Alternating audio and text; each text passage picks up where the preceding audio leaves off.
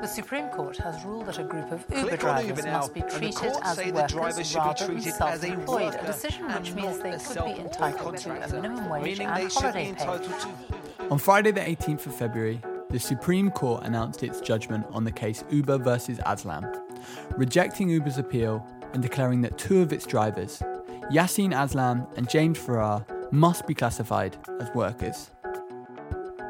This was the end of 5 years of legal challenges, with Uber taking its appeal to the highest court in the land. For Yaseen Aslam, it was 7 years in the making, and he finds it hard to articulate his thoughts and emotions that day. Well, I mean, it is a long, hard day, even though the whole state, even since we won in 2016, I was always confident we're going to win. Yeah, but in the back of the head, there's still a bit of uncertainty what's going to happen, and this Supreme Court will make or break. It's like we're either going to win or we're going to lose, and if we lose, we're damned. It puts us back to square one. Like, this is 7 years of my life. I mean, it's just so hard to describe because everything happens so quickly and so fast. But I still remember, when they were playing and we were watching it outside, and the justice said, appeal dismissed. But up to then, my mind was preoccupied. We're getting calls coming in from media, and I wanted to keep myself preoccupied because, like I said, we're average people. It's all about emotions, everything. And one of the things is never show weakness. And even though we had our ups and downs, it's always about staying positive. So my way around that was not to think about it and try and work. But the minute we heard appeal dismissed, Supreme Court unanimously dismisses Uber's appeal. I looked at James quickly, and then, yeah. It is yes. Yeah. And we're just but yeah, I mean, yeah, I just can't find a word to describe it. I'm Robbie Waring, and this is the Fair Work Podcast, a dive into the lives of the people working within the gig economy. This episode looks at contracts, and in it, we hear from Yaseen Aslam, the former Uber driver who successfully took them to court over his classification as a self-employed independent contractor. A ruling that has implications for the gig economy around the world. The interviews for this episode took place in two parts, one before the final ruling and one immediately after. In it, we hear Yaseen's personal account of what it is like taking on a multinational corporation, organising gig workers in the UK, and what made him do it.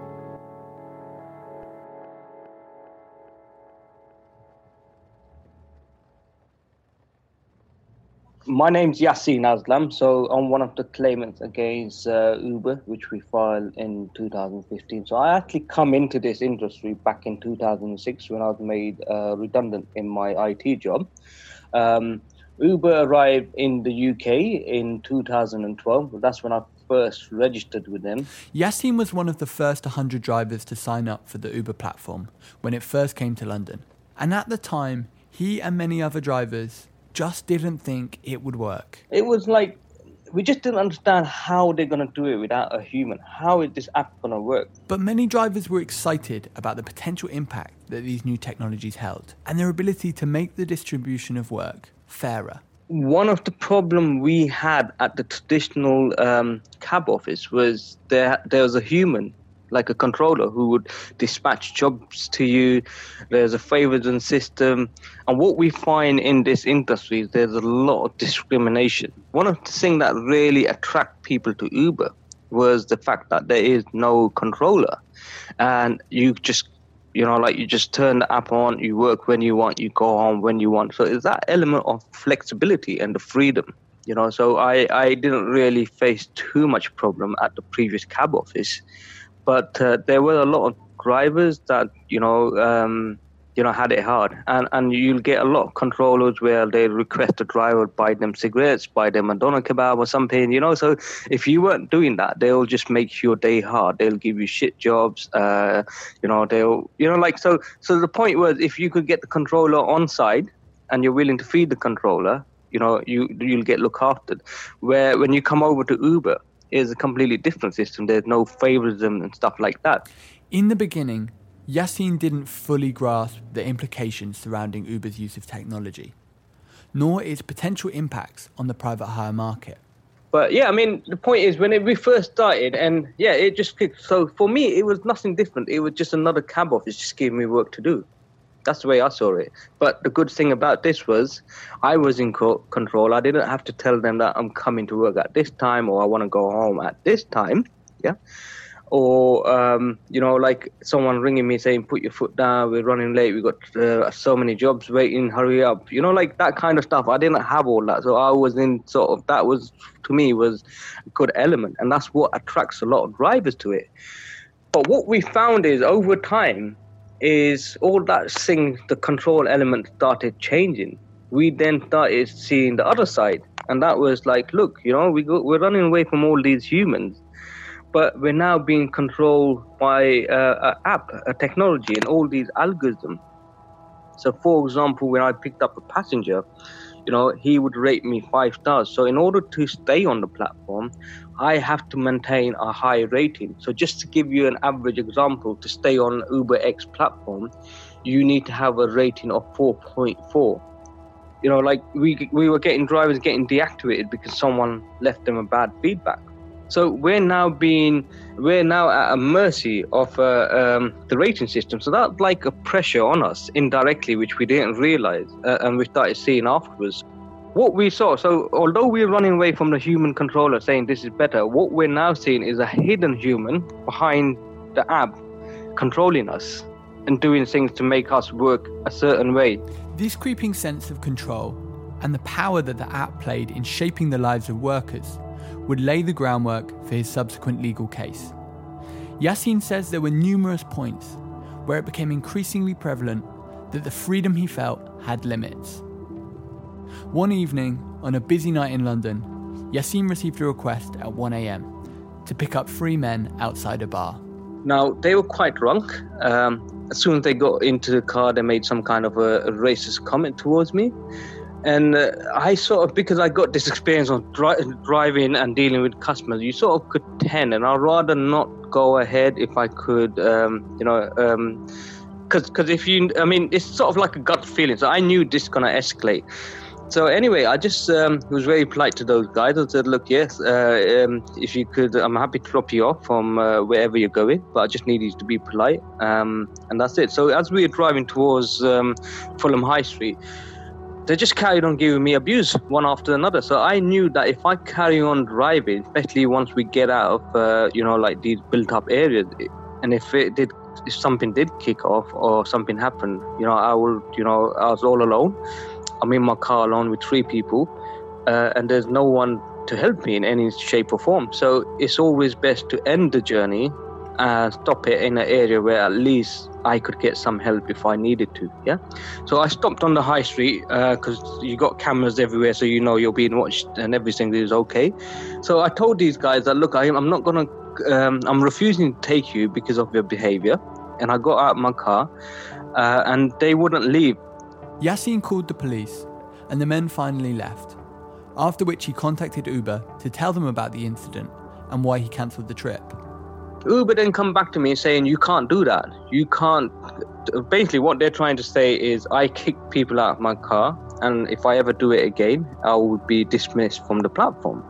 So there's me, potentially trying to, limit my damage, and I'm getting warned for,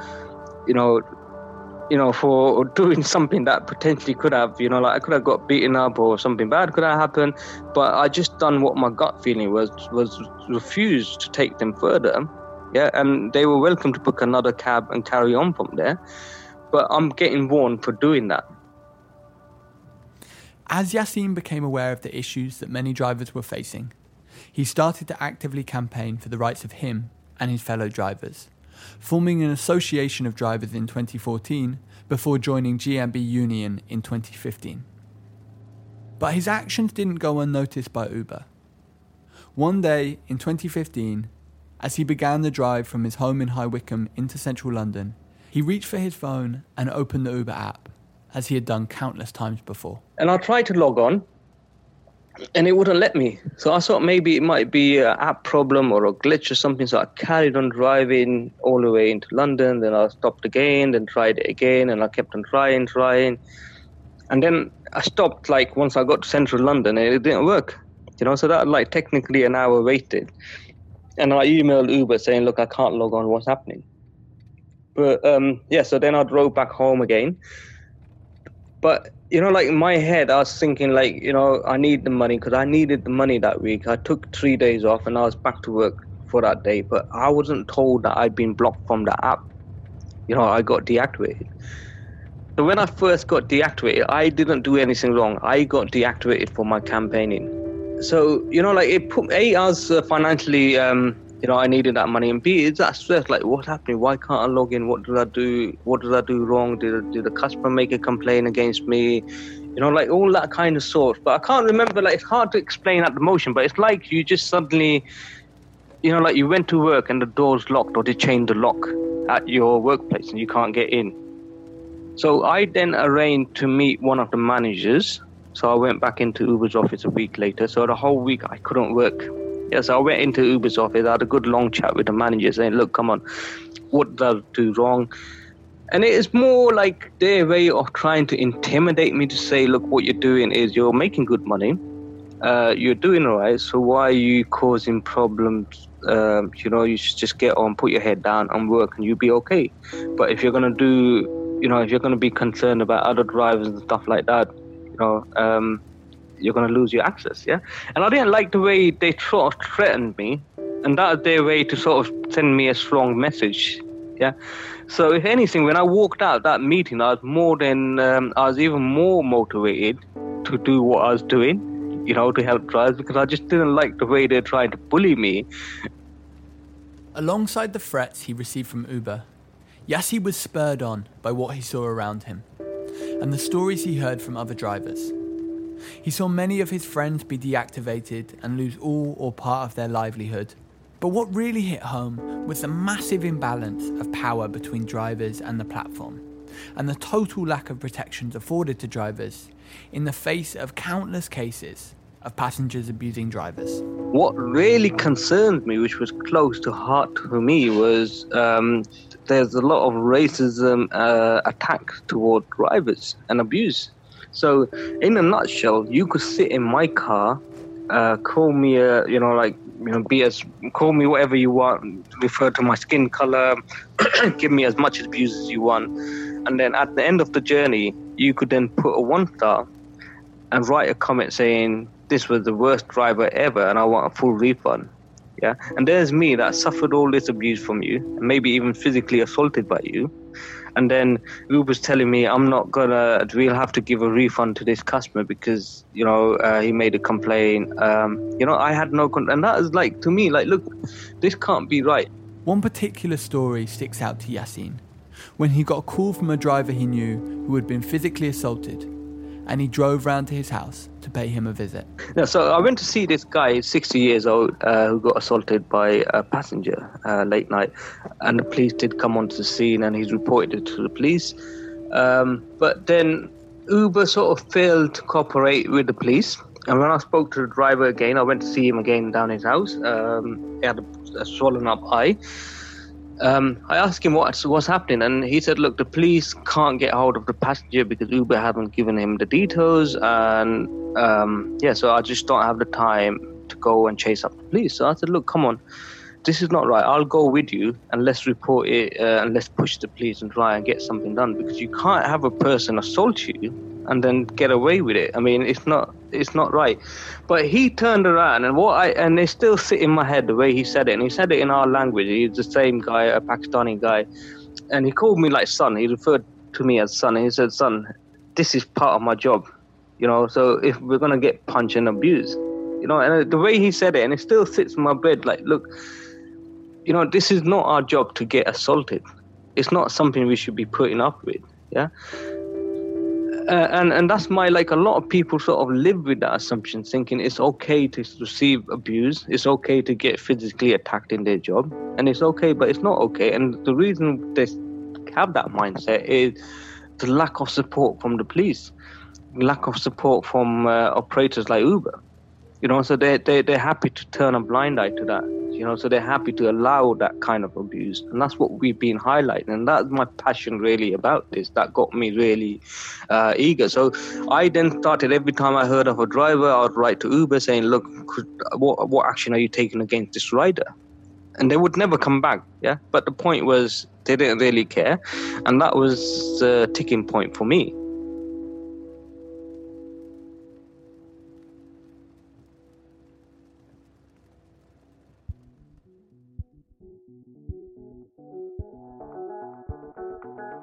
Uber calls its drivers partners, independent operators who partner up with the tech firm. But judges in London have ruled they are the company's workers, with rights including the UK's minimum wage, as well as sickness and holiday pay. In 2016, Yaseen and his co-claimant James Farrar launched a case in the Employment Tribunal, arguing that they should be classed as workers. A landmark case which they would go on to win. Yaseen had already been trying to campaign for workers, but had reached a point where he felt legal action was the only way forward. There were issues, like I was actually trying to do what I can to, speak to Uber, but we were just talking to a brick wall. Yeah, and like I said, it come to a stage where all the drivers that we had sort of gave up, thinking there's nothing we could do. But the actual circumstances surrounding the case's conception were largely due to a series of chance encounters. I was speaking to a Guardian journalist at the time, because he was talking to me about, he's more interested in how we're organising Uber drivers. He attended a few of our meetings, and I told him about when I got deactivated. So when I come out, and one thing I mentioned to Uber at the time in that meeting was they had a problem with Transport for London. They weren't checking documents properly. So there was an issue in terms of like with TfL, where TfL was turning a blind eye. So I highlighted that. I said, look, you shouldn't be concerned about me. You should be concerned about what you're licensed to, and make sure that you're adhering to your license conditions. Yeah. And they laughed at me.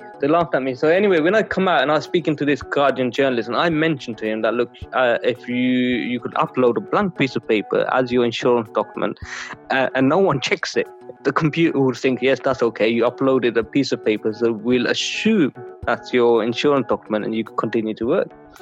So he then went and done his own independent research, and they made their own insurance company called Free Now Cover, and they managed to get a driver and upload it. But I was involved in that, and I got deactivated for that. So Uber then reported me to Transport for London. Transport for London reported me to the police, and I got arrested for it. I was only a whistleblower at the time, yeah. So I went into the police station. I confessed it to everything. I said, look, I didn't do anything wrong. I had genuine insurance at the time.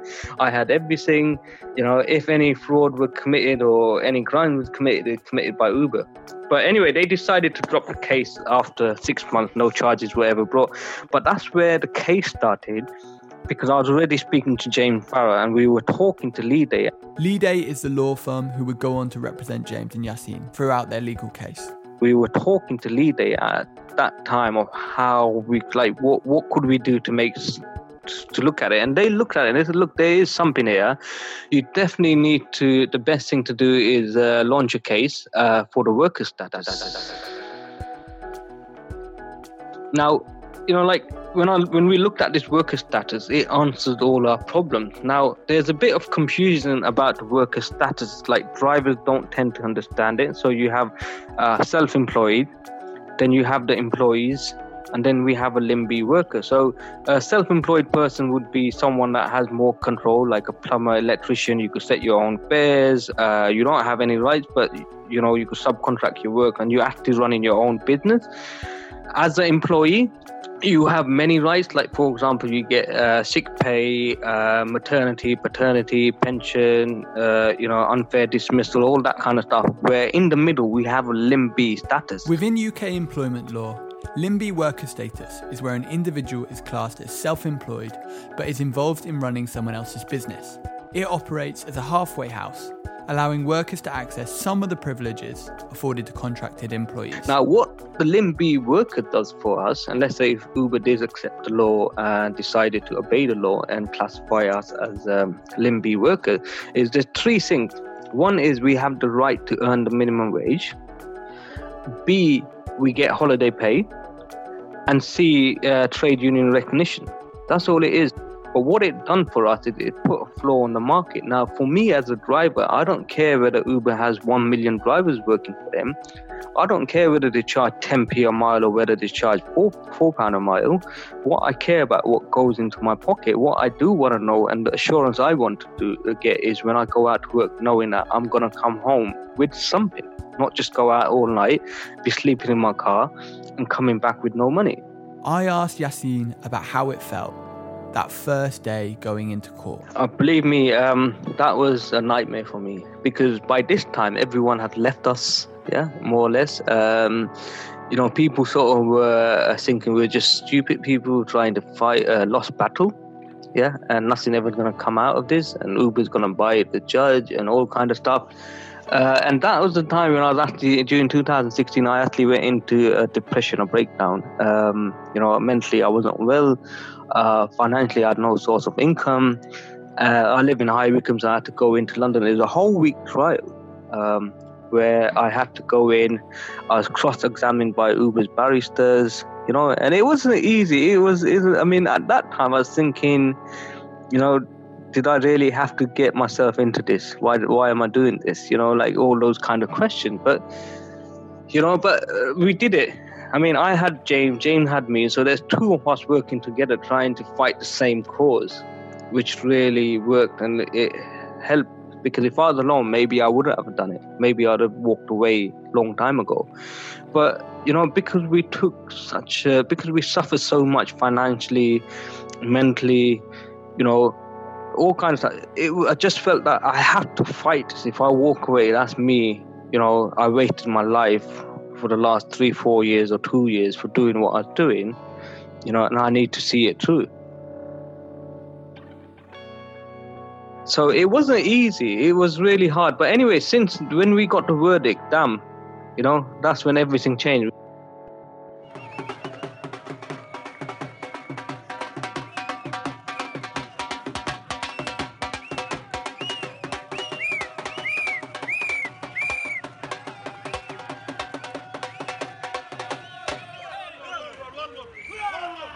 Remember, united we stand, divided we fall.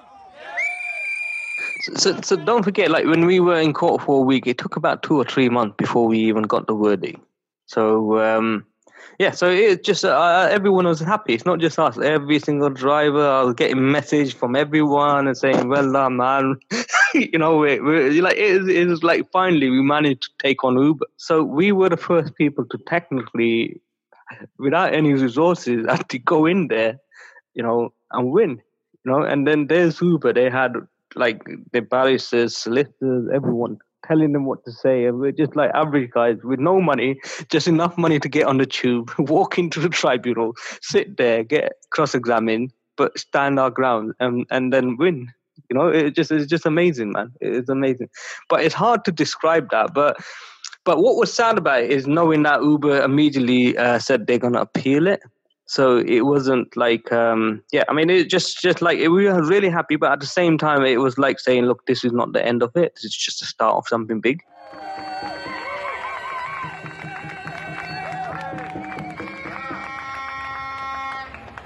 I always been a great fan of Bob Marley, so I'd like to end with this. Get up, stand up for your rights. Get up, stand up, don't give up the fight. We took Uber on, we beat them in tribunal, and now we're going to beat them again. Thank you, everyone. Yaseen and James would end up going through 4 separate court cases as Uber worked its way through the appeals process. But finally, in a unanimous decision, the Supreme Court ruled that within UK law, James and Yaseen should be classified as Limb B workers. I caught up with Yaseen a few days after the Supreme Court verdict and asked him about what it was like hearing that they had finally won their case and how he felt knowing that it was finally over. So, it's just that minute. It's like shock. But to be honest, I was, even though I was happy, overjoyed, but it's sort of like the next day I was still it's like it didn't really sink in.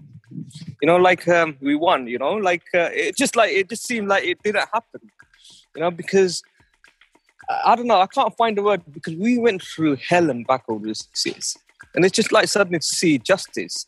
It just seemed like it never, it's just like a miracle that suddenly happened. But the main thing is, look, we won. We done it, yeah? And it was worth it. It is worth it because it means I could now look in my kids' eye, my family. I went through a phase where I suffered depression, severe depression in 2016. I suffered financially, and I contributed most of my 7 years into this cause. And it wasn't a waste of time, but at the same time, it's just there's nothing better than knowing that you have something to show for it. And that is the most important thing. So it's like, you go into a fight, you train and you train before you go into that fight. You don't know if you're going to win 100%, but you train your hardest. And that was us. We trained, we won at every round, and we knocked them out. We knocked out Uber, and that's the main thing. There were times during the last 7 years where I was down and I did question myself, like, why am I doing this? Because don't forget, I left the trade. And why am I doing this? But then again, I owe it to the drivers community, because even though I started this myself back in the days, they're the one that were behind me. It's the people within ADCU. ADCU is the name of the union started by James and Yaseen last year to represent private hire drivers and couriers. It's the people within ADCU that joined, because everyone talks about drivers not being organised because they're isolated or whatever. But we actually smashed that apart. And since Friday, since we won, we're just like signing people like as I mentioned to you earlier on, we're hitting 200 people a day, and that shows that people are no longer afraid, and workers finally know that, look, as long as you're adamant and you're willing to fight this, there is justice there. Thanks to Yaseen Aslam for sharing his story. A key question surrounding this case is, what are the potential ramifications of this ruling for Uber drivers and workers in the entire gig economy? Kelly Howson is a postdoctoral researcher at the Fair Work Foundation. I think there are a few implications, and to a certain extent, we need to wait and see how things are going to play out. Whether, Uber can do one of two things now. They can give their drivers more control over their rates of pay, their working hours, their contracts, in order to actually meet the criteria for being self-employed, or they need to comply with the regulations and protections for workers. And my understanding is that there are a lot of driver cases pending now. So there are something like 15,000 cases where drivers are waiting for compensation from Uber now that this ruling has been made. So Uber is in a position of potentially having to pay out quite a lot of money as a result of this ruling. Even though Uber is claiming that this ruling only applies to a small number of workers who were directly involved in this case and worked for Uber in 2016, it's pretty clear that it has much broader implications for Uber drivers now, and beyond that, for other workers in the gig economy at large. There are many gig economy companies in the UK who have very similar models to that of Uber, where they classify their workers as self-employed. And that extends beyond the taxi and e-hailing sector to domestic work, care work, and even remote work done via web-based platforms. So a lot of workers in those industries might now be looking at the outcome of this case and be encouraged to bring similar litigation against the platforms that they work for. So I think a lot of large gig economy companies in the UK, including Deliveroo, who has been the subject of similar litigation in the past, will be looking at this and considering the implications for them. But in terms of the immediate implications of classifying classifying Uber drivers as workers, or forcing Uber to address the misclassification of workers, is that those drivers will now be subject to really important basic protections that should characterise all work. And those include minimum wage and holiday pay. And the unanimous decision that the Supreme Court made in favour of these drivers is a huge step forward in providing very basic but very important protections for Uber drivers and potentially for other gig workers in future. However, the flip side of this judgment is the uncertainty surrounding how Uber itself will respond. Well, we've seen some commentators arguing that this signals the legal end of the road for Uber's labour practices. But I think that it's really important to be a bit cautious about making those kinds of claims, because around the world we've seen Uber deploying very innovative strategies to evade regulation where they have been subject to regulation that threatens to undermine their business model. We've seen two quite recent examples of this. One is their response to the AB5 legislation in California, which introduced a higher statutory test for what constitutes an employee and would have classified Uber drivers and other gig workers as employees. In response, Uber, alongside a few other big gig economy platforms, including Lyft, introduced a ballot measure, Proposition 22, which represented a kind of intermediate regulatory ground where gig workers weren't subject to the same level of protections as employees, but had some concessions, some limited benefits. And so this was a way of enshrining the independent contractor status of gig workers, and Uber put a lot of money behind that campaign, a huge amount of lobbying, a huge amount of resources in order to get that ballot measure passed. Now, the European Commission is launching a consultation just this week on regulating platform work to try to address some of the unfairness and vulnerability and precariousness that platform workers have been subject to. And this has been really starkly highlighted by the COVID-19 pandemic.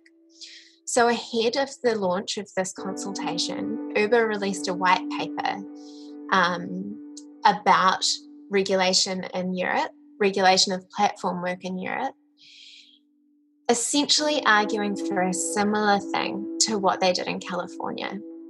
The white paper is framed in terms of building a partnership for a fairer future of platform work, but what it's really arguing for is a new regulation which would, again, kind of enshrine and codify this model of independent work and create a class of workers. Well, the class of workers has already been created, but perpetuate the race to the bottom of labour standards, essentially. So this is a really significant decision, which might optimistically be a tipping point for addressing unfair practices in the platform economy and for encouraging more and more workers to stand up against misclassification in other sectors and in other countries. However, the other possibility is a doubling down of platform companies' attempts to lobby, to change regulations in order to continue their business practices, which leave more and more workers worldwide kind of dependent on these precarious situations and dependent on platforms which have all the control over the working conditions and over their livelihoods. And that's really what the Supreme Court identified in their ruling. Thanks to Yaseen Aslam and Kelly Howson. At Fair Work, we believe that all work can and should be characterised by fair pay, fair conditions, fair contracts, fair management, and fair representation. Platforms ultimately have the power to improve standards and the ability to choose to. In the UK, the vast majority of gig workers are classed as self-employed independent contractors, meaning they have no access to basic rights like minimum wage, sick pay, and holiday pay.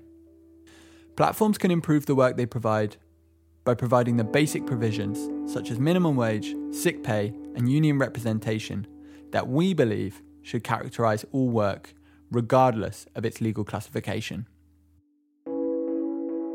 We're actively campaigning to improve the conditions for gig workers around the world and hold platforms to account. You can find out more at fair.work.